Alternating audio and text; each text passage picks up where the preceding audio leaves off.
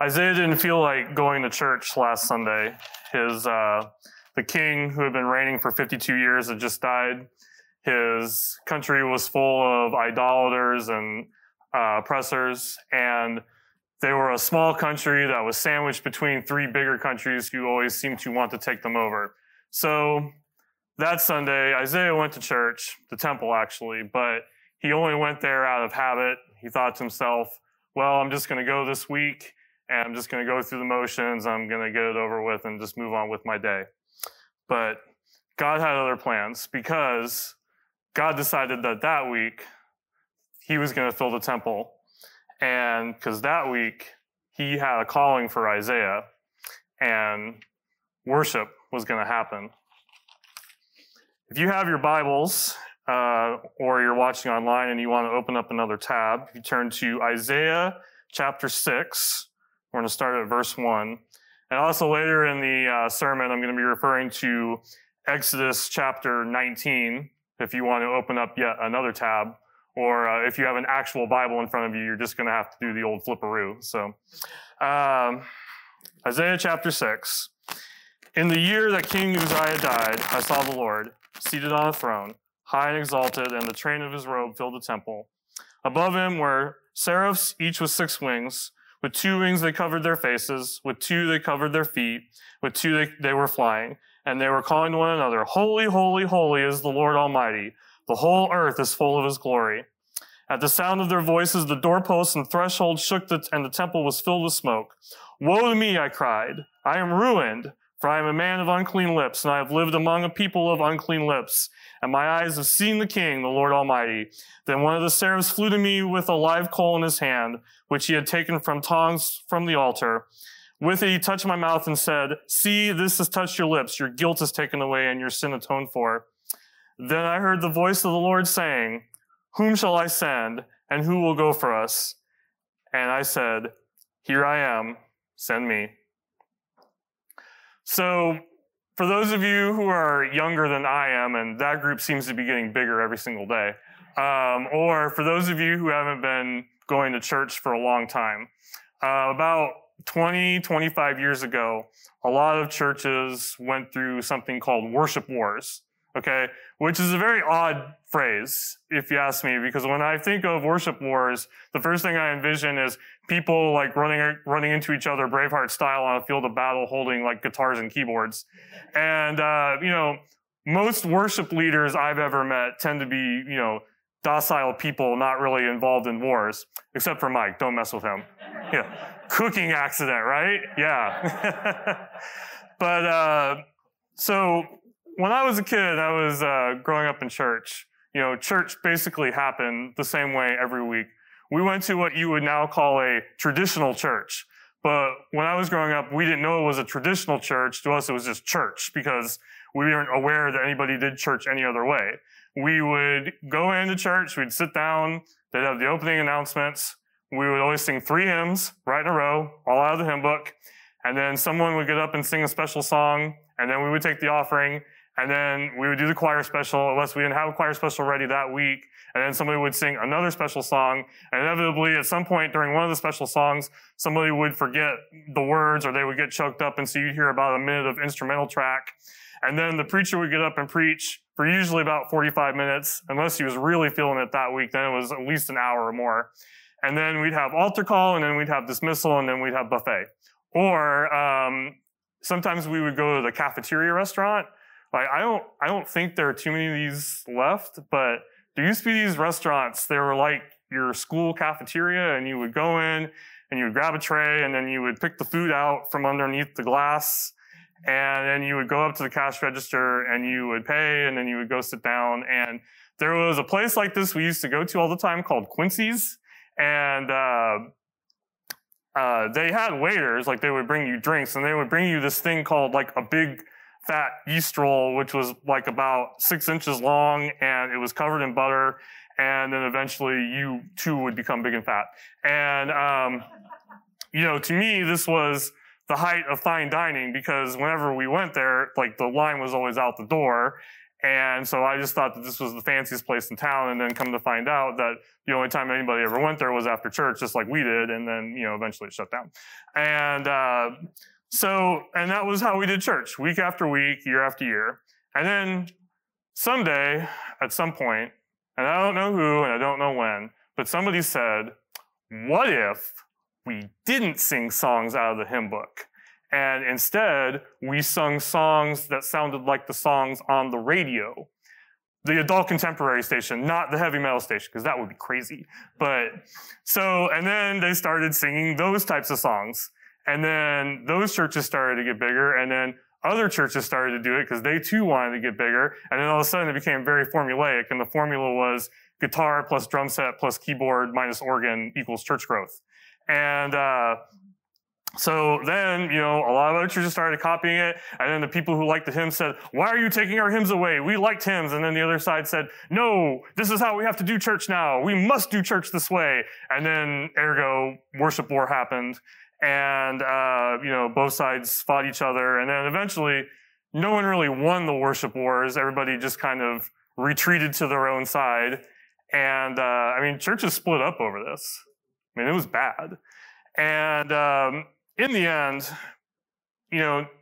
both sides were right in that, their way of worship was the right way of worship, because, the kind of music you like, the genre you prefer, is culturally conditioned. It has a lot to do with where you're from, where you're raised, what your preferences are. So you could have hymns or choruses or jazz or heavy metal, probably not heavy metal, but also they were both wrong, because worship is so much more than the kind of music that you listen to during church. So today we are going to talk about the fourfold pattern of worship found in the Bible. So there are 4 parts of every worship service, no matter where you go, what kind of church you go to. There are 4 things that happen at every worship service. Some churches are highly structured, and some churches claim to have no order of worship at all. They still do have an order of worship, even if they don't admit it. But 4 things happen at every worship service. So the first thing that happens is we enter for worship, okay? So sometimes if you've ever gone to like a highly liturgical church, at the beginning of church, they have the procession where 30 people come down the aisle, and then they all go up to the front, and then they all go to their respective places. Some churches you go to, they have the music playing really loud when you come in. Some churches where you go to, it's very quiet, so you can sit and reflect in prayer. But all of those, the reason they do that is because they want you to know that when it's time for church, you are coming in and doing something that's completely different from everything you've done the rest of the week.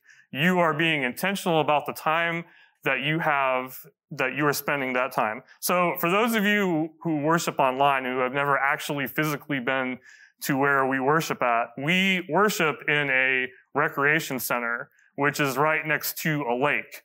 And so every week when I pull into church, I feel like I'm pulling into an 80s beer commercial, because there's people getting out of their cars and they're pulling their kayak off the top of their car, and they're cracking open their Miller Lite, and they've got 80s hair metal going on in the background. And I'm just like, hi, I'm here for church. Don't bother, don't mind me. And, we're right next to a park, and we're literally surrounded by fun. There is racquetball, tennis, basketball, baseball, soccer. One time I saw, and I'm not making this up, I saw a Quidditch tournament in the soccer fields behind here. The line, I'm dying. There was really a Quidditch tournament going on. Have you ever, how this works? And for those of you who are lost right now, Quidditch is this game in the Harry Potter books where they fly around on their brooms and try to score goals and whatnot. And there's the way this works is there's 2 teams, and they run around, and in one hand they have a broom in their hand, and then in the other hand they have the ball, and then they try to pass the ball to one another and score the goal. And then halfway during the game, there's a guy who puts on a yellow uniform, and that's the snitch, and then he runs around, and then each team has a seeker that tries to catch the snitch, and then when you catch the snitch, the game's over. What I've never understood about Quidditch, though, is, okay, you get 10 points for scoring a goal. and you get 150 points for catching the snitch. So once you catch the snitch, the game is over. You're not coming back from that. So what's the point in all the rest of it? That doesn't make sense to me, but people apparently enjoy this game. So anyways, we're surrounded by fun. So we come here and we are doing this intentionally because to worship the Lord. We are setting aside everything else that we could be doing or might be doing because we are here to worship the Lord. We are entering for worship. Now, if you meet in a church with a chapel, that chapel is designated just for worship. Here at the Recreation Center, we put up things that to make this sacred space, like we put up a table with a cross in front of the wood paneling. We cover up the bingo scoreboards with a curtain. There are bingo scoreboards here. Like, how intense do you have to be about bingo to have a bingo scoreboard? That's crazy. But, looking back to Isaiah, he went to the temple. The temple was reserved for worship. The Israelites in Exodus chapter 19 went to Mount Sinai. Now, in and of themselves, there was nothing holy or sacred about where they were meeting. The temple was rocks and brick and wood. The mountain, Mount Sinai, was, rocks and hills and trees. What made it holy was the fact that God's presence was there and that the people were gathered there for worship. That's what made it holy. So even if you're worshiping online and, technology has enabled us and the pandemic has required some of us to worship online. But even then, you are consecrating this time to worship the Lord, instead of, watching cat videos or the guy on TikTok riding a skateboard holding a bottle of ocean spray. That guy's awesome, by the way. And you are consecrating this time to the Lord. So what I would ask you is, do you set aside time each week to worship the Lord? Because that's what we're doing right here. So the second part of worship is God speaks. All right. So after we enter for worship, we experience God speaking to us in various ways. That happens through the scripture reading. That happens through prayer. That happens through preaching. Some of you might be questioning that right now, but normally it happens through preaching.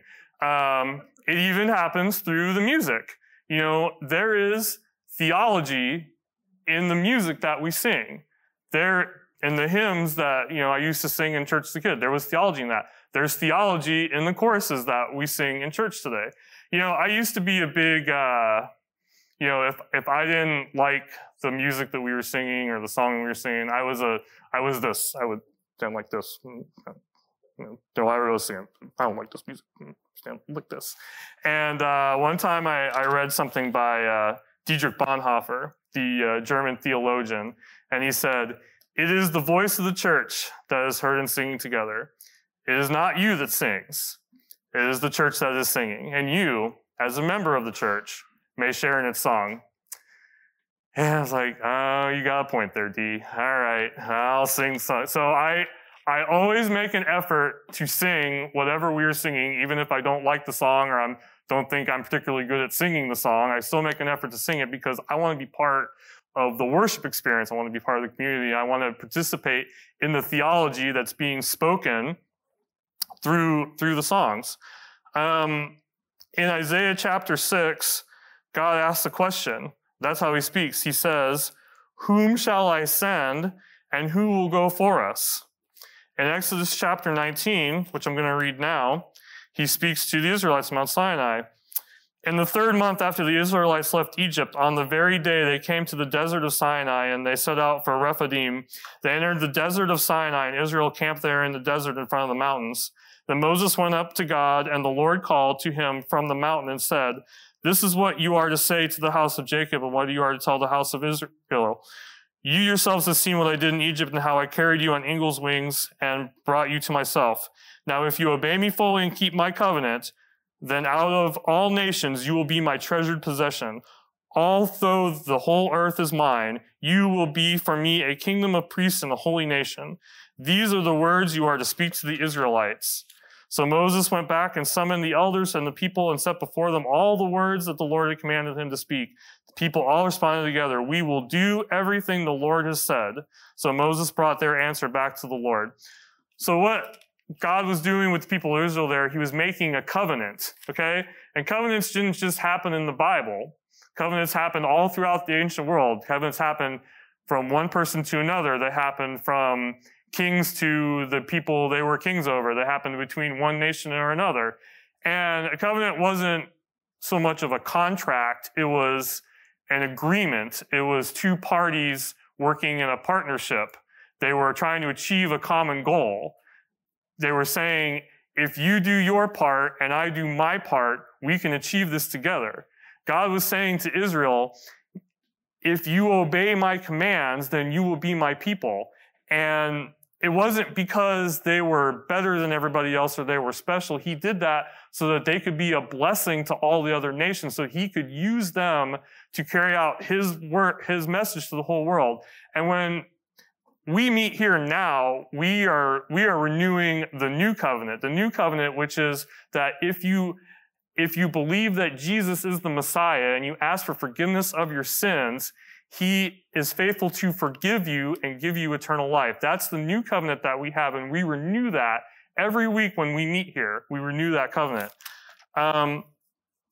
So what I would ask you is, during worship, are you listening to what God is asking? Are you looking to renew that covenant?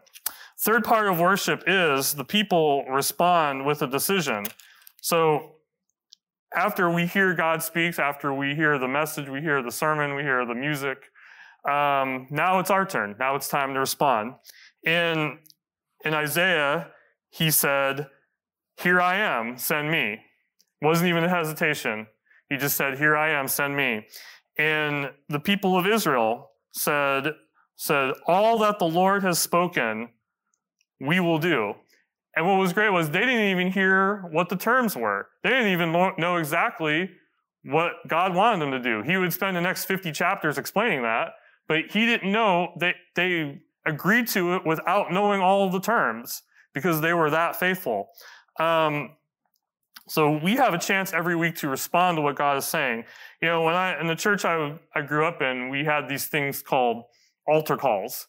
And so some churches still do this, not as many as used to, but the way it worked was there were these like wooden altar things that were set up in the front of the church, and then at the conclusion of the message, we would have altar call, and then that was your chance to respond to the message. You could ask for forgiveness of your sins. You could pray about something. You could ask others to pray for you. And there's nothing wrong with altar calls. I became a Christian because of an altar call.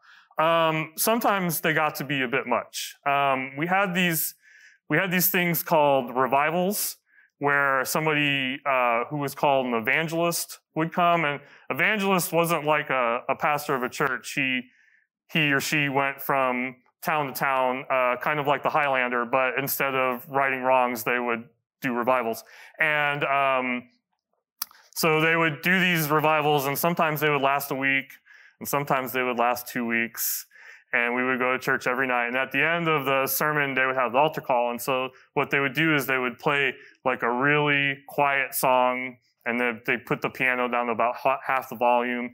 And then the evangelist would go up in front of everybody and say, I'm going to play one verse of this song. It's usually Just As I Am. So, just as I am without one plea. You have nothing to worry about. I'm not taking your job.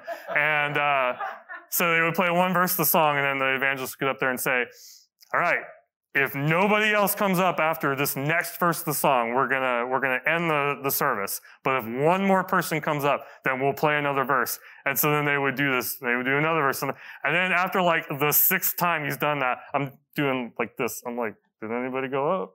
Did anybody go up this time? Are we done? Which is terrible, but I mean, you know, I'd already been there for 3 hours. I wanted to go home. But that was how we responded. But there's many ways that you can respond to God speaking. You can respond through prayer. You can respond through communion. You know, when we take communion, that is your way to respond to the message that you just heard, because nobody's making you take communion. You are voluntarily coming up and receiving that. And that is a way to respond to the message.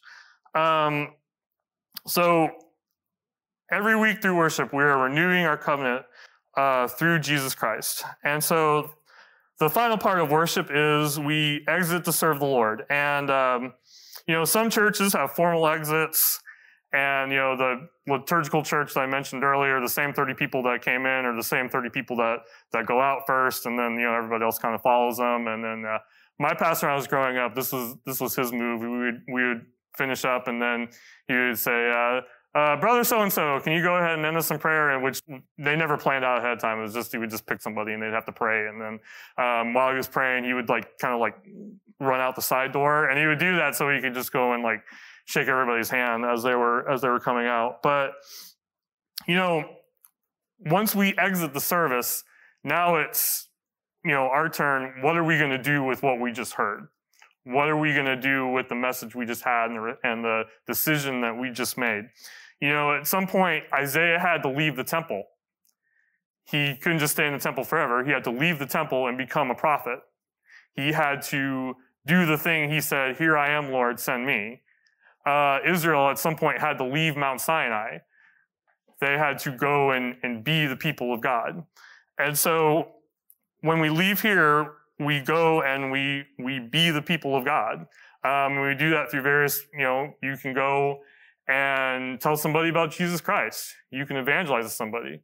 You can give somebody food. You can perform an act of charity. You can make a meal for somebody. We've had a lot of practice with that lately, haven't we? Yeah.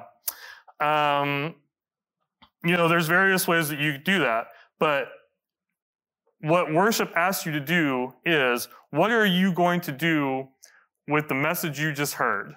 What kind of actions are you going to take? Because, ultimately, worship is not passive. Worship is active. Worship is something that you participate in. Worship is something that we all do together. And if we all do it together, then that's something that draws people in. We go out to serve, and then we draw people in, and then they want to worship with us. So what I would ask you is, what kind of decision is God asking you to make today? What decision are you making, and what are you going to do with the words that God has for you? Are you going to say, "Here I am, send me"? Are you going to say, "We will do everything the Lord asks us to do"? Let's pray. Dear Heavenly Father, thank you for this day, and thank you for this time that we have to come together and worship you. Lord, I ask that you would hear the words that we have, that you would hear the words that were spoken, that were sung, and that you would help us, Lord, to respond appropriately, and that we could worship you more fully. And all these things I ask in the name of Jesus Christ. Amen.